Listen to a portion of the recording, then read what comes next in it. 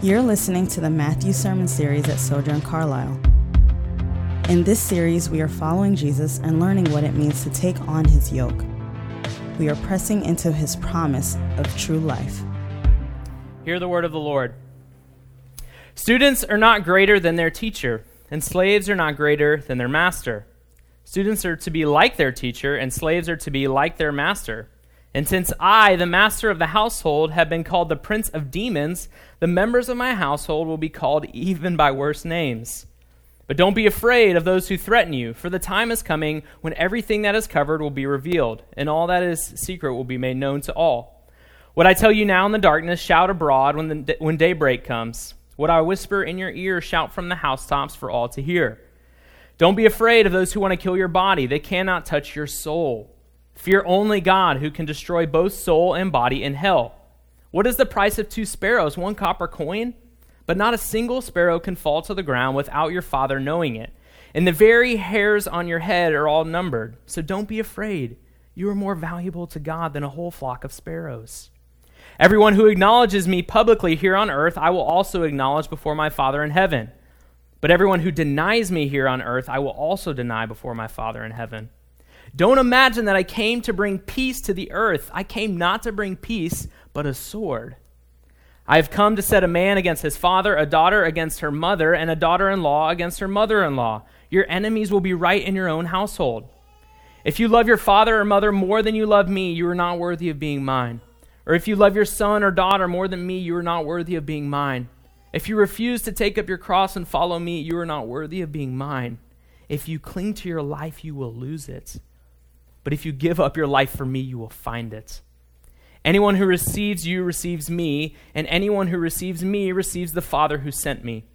If you receive a prophet as one who speaks for God, you will be given the same reward as a prophet. And if you receive righteous people because of their righteousness, you will be given a reward like theirs. And if you give even a cup of cold water to one of the least of my followers, you will surely be rewarded. This is the word of the Lord. Let's pray. Father, as we look at your word together, we know that it is speaking to us here and now. We ask, Holy Spirit, that you would soften our hearts, that you would illuminate our minds, that you would help this text transform our lives, God, that this would not just be about learning more facts about you, but that it would literally transform us from the inside out. Speak to us, God. We're listening. We pray all this in Jesus' name. Amen. You may be seated.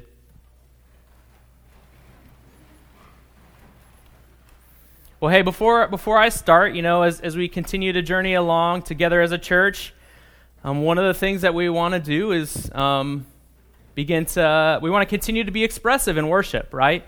So one of the ways you can do that is by having fun in the sermon, all right? Right? So instead of this just being like The Matrix, if that's a data reference, sorry, but where you just plug in, or your iPhone, you plug in your iPhone and download the data, and this is a data dump. This is a part of worship, right? God is speaking to us here and now. So feel free to talk back. One of my pastors used to say, if you can't say amen, say ouch, right? This is fun, and I want this to be fun, okay? This is not just information dump. So as we continue to grow as a church, as we continue to move forward together, we want to be expressive in worship, and worship is not just singing. It's all of the service, and it's all of life. So anyways, there you go. Let's have fun today, right? All right, so we find ourselves in a section of Scripture, right? We looked at it last week, or started last week, and then looking at it today, what's often called the missionary discourse, okay? Or to kind of put it in terms for today, the Sermon on Mission. So if you remember, as we've been studying Matthew 5 through 7, it's a big teaching chunk from Jesus. It's called the Sermon on the Mount. And then this section that we're looking at, Matthew 10, another teaching section, is referred to as the Sermon on Mission. So what Jesus is doing is he's getting ready to send his first disciples out into the world to join him in the ministry that he's already started. And like any good leader, he's sending them out with instructions. What we're going to look at today is God is telling us what it looks like to be disciples, what it looks like to truly be a disciple of Christ and to really join God on mission of advancing his kingdom to the ends of the earth. So as we unpack the text today, we're going to look at three exhortations or encouragements that I think Jesus is giving to us. That's calling us to deeper and greater trust in him. And being a disciple of Jesus, living on mission, it's hard. And the things that Jesus calls us to are challenging. It's not for the faint of heart. But what's beautiful is I think that Jesus calls us to, what he calls us to most is to experience him, to know and to trust him and his power as we walk along in discipleship, as we live on mission. So the first thing that he calls his disciples to, we see in verse 24 through 33. He calls them to have no fear. He starts off, he says, students are not greater than their teacher, and slaves are not greater than their master. Students are to be like their teacher, and slaves are to be like their master. And since I, the master of the household, have been called the prince of demons, some translations say Beelzebul, the members of my household will be called by even worse names. So as Jesus continues on in this sermon on mission, one of the things he's doing is he's explaining the challenges and the pains of discipleship. And he gives us three illustrations there. And in doing so, Jesus is trying to tell his disciples that they shouldn't expect to get better treatment than he did. They shouldn't expect to go through easier lives than what he went through. Right? If you think about this in terms of maybe a modern example, right? One of the things that probably many of us have to do is call the helpline, right? So think about calling your cable company, okay? Maybe it's AT&T or Spectrum, right? You've probably all done this because they continue to raise your rates, and you get frustrated every time, and they tell you every time, well, this is the contract, it'll say this way, but it's not, right? So you call again, frustrated, right? The first person you get to, you let them have it. You've been waiting on the phone for a while, and you just lay into them, right? Finally, you're done. You're like, okay, you're not getting me where I want. Can I talk to your supervisor, right? What happens when the supervisor gets on the phone?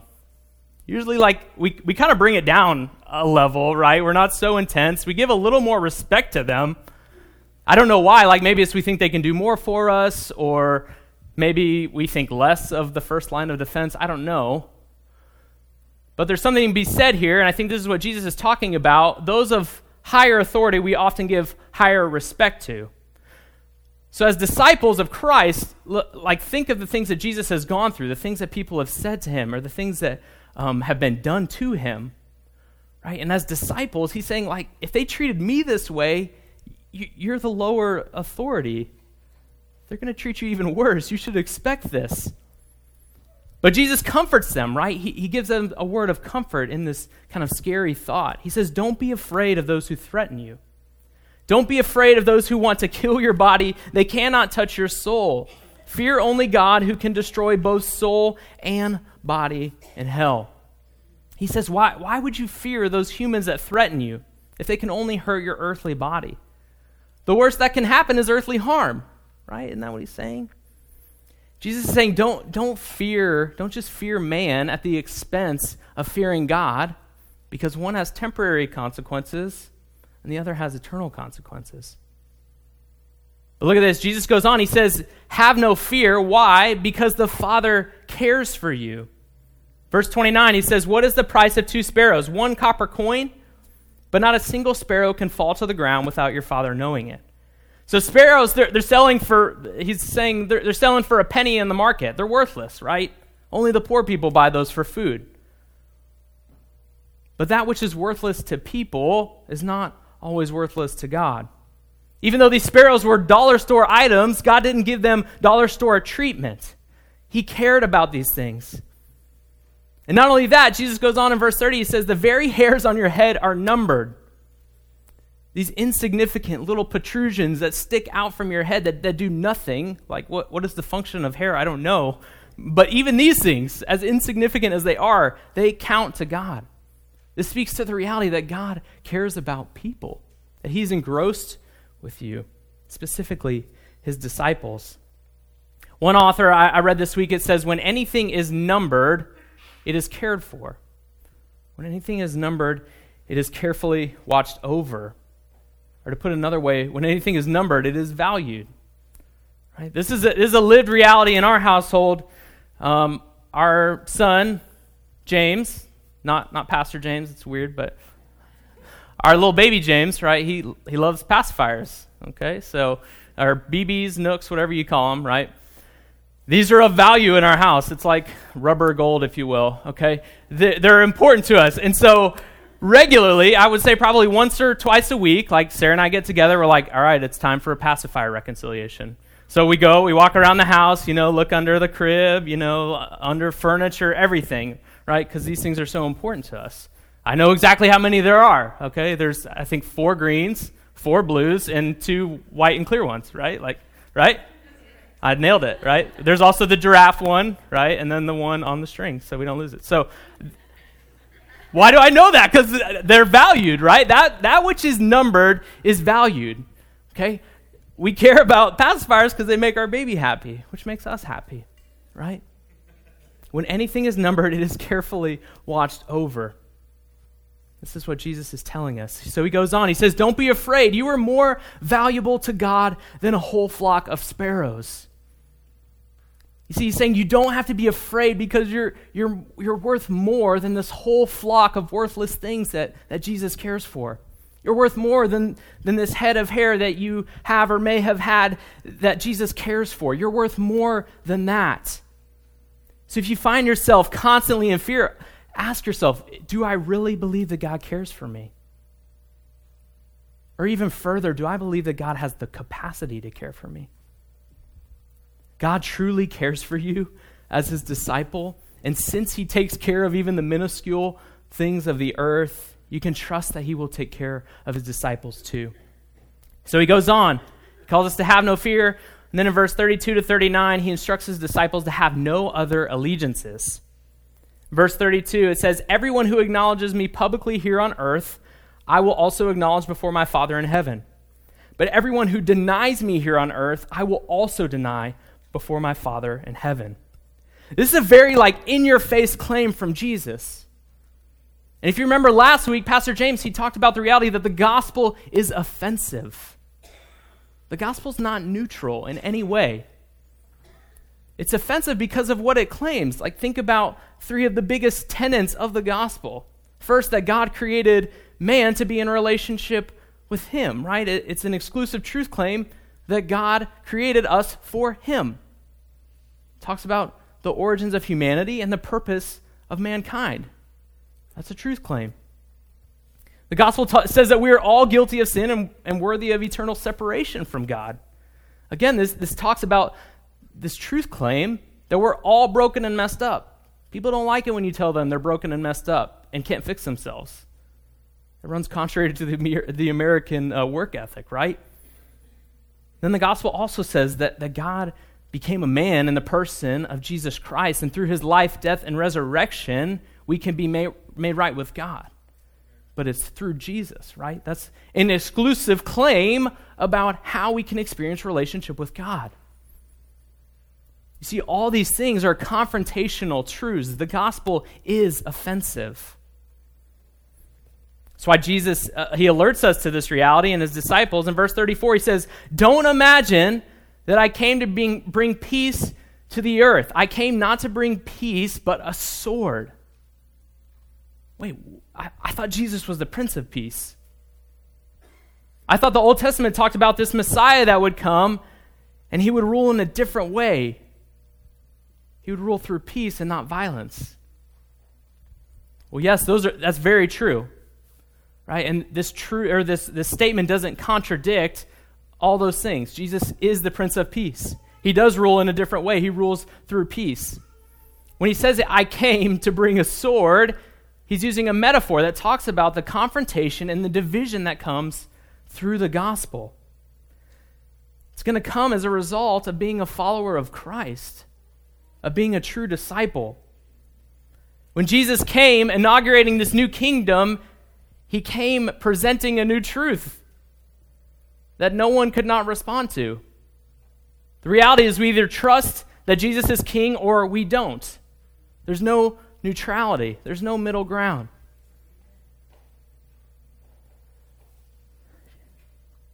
That's why Jesus says, he's calling us, right? He's calling us to this in the book of Matthew. He's presenting a case showing this is why Jesus is king. This is why he deserves our ultimate allegiance above all other things. And so he says in verse 35 and 36, I have come to set a man against his father, a daughter against her mother, and a daughter-in-law against her mother-in-law. Your enemies will be right in your own household. In Jesus' day, the family was the highest priority above all other things. In American culture, though we value family, it is important to us. It's not the preeminent concern of our lives. And in fact, culturally speaking, if you look at pop culture, it's kind of cool to rebel against your family, right? Like think about the 2012 Pixar flick Brave, right? If anyone saw it, maybe no one, right? It's amazing because of like the curly hair, like that was like a next level animation tactic, or technique. Check it out. What's that? Oh, Naomi likes it. But think about Brave, right? It's about this courageous Scottish girl who rebels against her parents, bucks the tradition of the culture. Eventually, that it ends happily, right? Because it's cool to rebel against your parents. Or further back, 1986, right? Classic Ferris Bueller's Day Off, when like cool and charismatic Ferris kind of weasels his way around town, enjoying the wonders of Chicago while averting his parents, right? There's in pop culture, it's cool to rebel against your family. But in other cultures, even today, familial honor is one of the highest priorities. Specific cultures that you can think of, Arab, Asian, Latino cultures, they have such high value of family that rarely a decision is made without considering how it will affect their family or asking their family if they should do or shouldn't do something. And really, that's closer to the biblical picture of what familial honor looks like and what Jesus was talking about. So in Jesus' day, one of the biggest betrayals a person could do was not against their spouse, but rather it was against their sibling. So to go against your brother or your sister was one of the most heinous acts that you could do in your family. But that's exactly what Jesus is calling his disciples to. He goes on in verse 37, he says, if you love your father or mother more than you love me, you are not worthy of being mine. Or if you love your son or daughter more than me, you are not worthy of being mine. Now it's important to remember, Jesus is not anti-family. He's not trying to tear down the family or the familial unit. He's not attacking those things overall. We see elsewhere in Scripture that Jesus gets after the religious leaders of his day because they're violating the law of Corban, which says when your family or parents essentially retire, when they can't make more money, it's your job to take care of them. They developed this system that essentially they were like, well, if I give my money to the temple, then I don't have to give my money to my family. But Jesus tells them, no, when you do that, you're actually violating both laws because God has called you to honor your mother and father. Then later, we'll see this later in Matthew, Jesus makes sure that his mother is taken care of while he's hanging on the cross. Jesus, he's not anti-family. Jesus is just calling us to not have our family be the preeminent allegiance. He's saying, don't let other things be above me. What he's doing is he's hitting on this universal reality that in a broken world, hear me, the things we chase always elude us. The things we chase always elude us. Why? Because earthly things, they were not created to be worshipped. They were not created to be the sole rulers of our lives. David Foster Wallace, he's a secular author. He writes about this reality in one of his essays. And mind you, when I read this guy is not a Christian. He says, in the day-to-day trenches of adult life, there's actually no such thing as atheism. There's no such thing as not worshiping. Everybody worships, or in the language you're using today, everybody has their allegiances, the things that they place above all else. The only choice we get is what to worship. And an outstanding reason for choosing some sort of God or spiritual type thing to worship is that pretty much anything else you worship will eat you alive. And here's where he hits on what we're talking about today, that what we chase eludes us. He says, if you worship money and things, if they are where you tap real meaning in life, then you will forever feel like you don't have enough. Worship your own body and beauty and sexual allure, and you will always feel ugly. And when time and age start showing, you will die a million deaths before they finally plant you. Worship power. You will end up feeling weak and afraid, and you will need ever more power over others to keep the fear at bay. Worship your intellect, being seen as smart. You will end up feeling stupid, a fraud, always on the verge of being found out, and so on. The things we chase will always elude us. So what are the things that you're chasing? What are the things that you are giving allegiance to outside of King Jesus? Is it your family's approval? Because the sad reality is no matter how many degrees you have or how much money you're making, it'll never be enough. Are you chasing comfort and security? What happens when you leave the walls of your bunker and you don't have your alarms and your Simply Safe security system, right? It's like you're always on edge. Are you chasing love and romantic relationships? You'll panic when you get that short text or that weird look from your significant other. Always be asking like, oh my gosh, are they mad at me? Are they about to break up with me? Are you chasing the new and the nice, right? Things get old and dirty, and then when the new and nicer things come out, the things you have feel older and dirtier, right? Amen from the iPhone 6S people. Come on. Y'all with me? Okay. The things we chase always elude us because earthly things were not meant to receive our ultimate allegiance. Let me say that again. The things we chase always elude us because earthly things were not meant to receive our ultimate allegiance. Earthly things, they're broken and they are frail just like us. Only our allegiance to the one true King will ever satisfy us and will ever truly allow us to be disciples of Christ. If you cling to your life, you will lose it, but if you give your life for me, you will find it. So have no other allegiances because Jesus is King. And then lastly, Jesus calls his disciples to have no doubt. Why? Because God receives you. Look at verse 40 through 42 with me. It says, anyone who receives you receives me, and anyone who receives me receives the Father who sent me. If you receive a prophet as one who speaks for God, you will be given the same reward as a prophet. And if you receive righteous people because of their righteousness, you will be given a reward like theirs. And if you give even a cup of cold water to one of the least of my followers, you will surely be rewarded. So this section here, it transitions a little bit, right? The verses we've been looking at, he's speaking directly to the disciples, and now he actually changes his subject. He's talking about those who receive the disciples. So what he's saying in his immediate context is that those who receive the disciples, who take them in, they will receive in a literal sense a reward like the original disciples. But what does that mean for us here today? The traditional teaching on this passage is that those who receive the apostles' teaching receive the teaching of Christ. Ergo, they receive the one who sent Christ. So essentially, Jesus is saying to us that if we receive the Scriptures, we are receiving Jesus, who is also called the Word of God.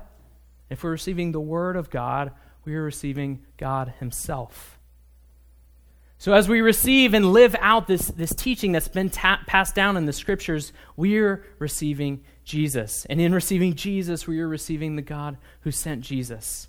It's in this that we will be rewarded. What's beautiful is that this is a promise from God. This is not just some cute little bumper sticker idea, right? This is a promise that we will be rewarded if we receive Christ and his teaching. You may ask, well, doesn't this put things on me then? Doesn't this make like the whole salvation thing about me? I would say, no, not really. There's this idea in all relationships of mutual reception, right? One of the things I love more than anything is, except Christ, no other allegiances, so just kidding. One of the things I love a lot, for my hyperbolic language, is just holding my son, okay? Now, when he was younger, it was way easier because he was not mobile, right? He's just like a bump on a log with eyes and a cute smile, right? So I could hold him. We would rock together before he went to bed, and I would put him down. Now he moves a lot. So there's times when it's like, I want snuggles, man. Come on, come love on me. So I'll pick him up, right? And he like pushes his arm straight out and then sticks his bottom out like that, where it's like, you gotta really grab him then, right? Now, if I'm just like really grabbing him and holding him and like forcing him to snuggle me, it's a lot less enjoyable, right? Like there's this mutual reception that has to happen for it to be enjoyable. Or in another illustration, like we all have friends that they just don't like hugs, right? They just don't. So I'm a big hugger, so sorry for my friends that hate hugs, but you go to hug them and they like give you like the half-hearted pat on the back, or the worst is when they just stand there and like receive it. It's like, right? There's mutual reception, right, for a hug to be enjoyed. The reality is that's true of our relationship with God. There's mutual reception. God doesn't force you into relationship with you. He doesn't force himself in a relationship with you. There's mutual reception. The reality, and this is such a beautiful truth for us, is that for those who are in Christ, God's arms are always open. If we are truly in Christ, we always have access to our Father. We don't have to doubt our relationship with God, because we who have received Jesus' teaching, we know that we have received the one who sent him. Paul reminds us of this in Ephesians 2:18. He says, now all of us Christians can come to the Father through the same Holy Spirit because of what Christ has done for us. And this is the comfort that we have in the gospel. This is the comfort that we have in this good news that through trust in King Jesus, we are now citizens of God's kingdom, and he is calling us to continue to engage and join him on mission to take his kingdom to the ends of the earth. Now, when we look at a passage like this, when we see this huge call to discipleship, if we're honest, it can be really overwhelming, right? Jesus is saying, hey, don't have any other fears.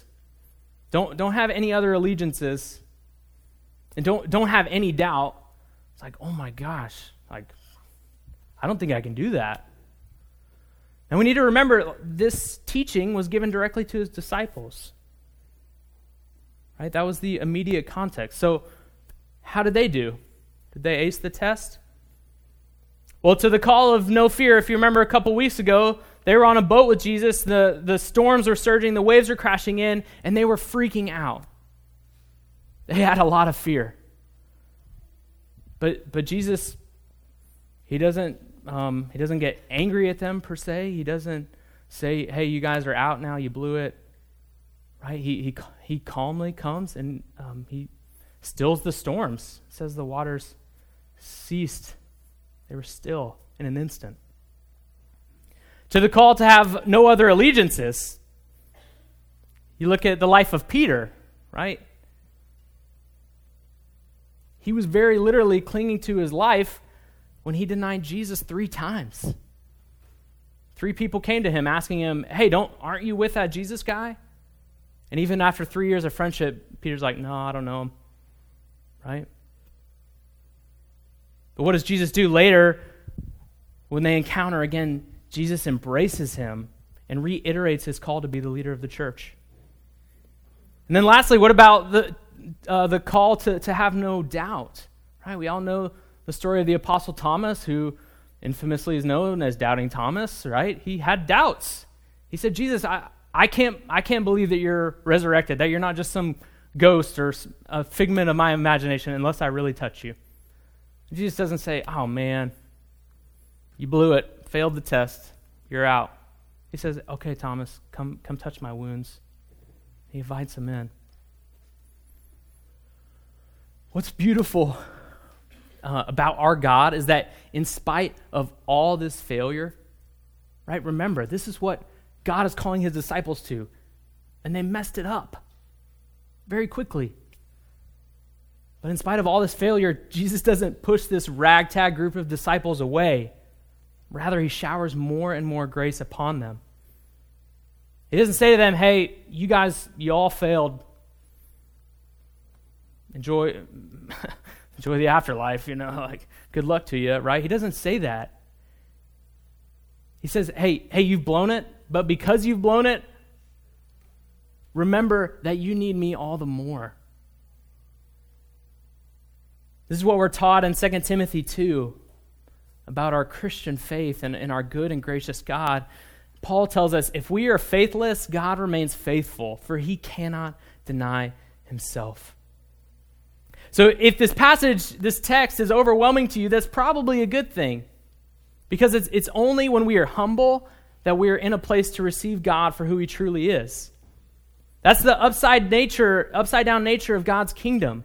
It's not those who have it all together that are successful. It's the ones that are broken and poor in spirit. That's what Jesus said in the last sermon that we looked at of his, right? Matthew 5, he says, blessed are the poor in spirit, for theirs is the kingdom of heaven. Blessed are the meek, the lowly ones, for they will inherit the earth. Blessed are those who are persecuted because of righteousness, for theirs is the kingdom of heaven. Jesus says when we are lowly and humble, that's when we are actually receiving him.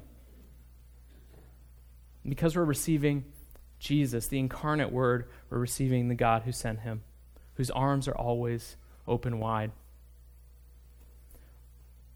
Every week when we gather together, we celebrate a meal together called communion. And this meal reminds us of God's grace to us.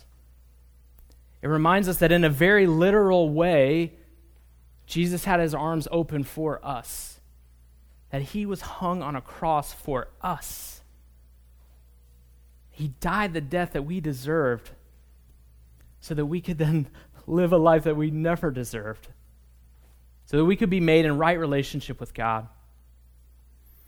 On the night that Jesus was betrayed, he took a loaf of bread, a simple loaf of bread. He gave thanks and he broke it. He said to his disciples, this is my body broken for you. Do this in remembrance of me. In the same way, he took a cup of wine. He said, this is the cup of the new covenant sealed by the shedding of my blood. He said, as often as you eat this bread and you drink this wine, you're pronouncing Christ's death until I return. Here at Sojourn, our tradition is to break off a piece of bread, to dip it into the juice. There will be stations up here at the front. There will be instructions on the screen behind me to show you where you can go to take communion. There is gluten-free elements over to my left and your right. If you're unable to come forward and take the elements, we'll bring them to you, so you can just stay seated, and some of our servants will bring those to you.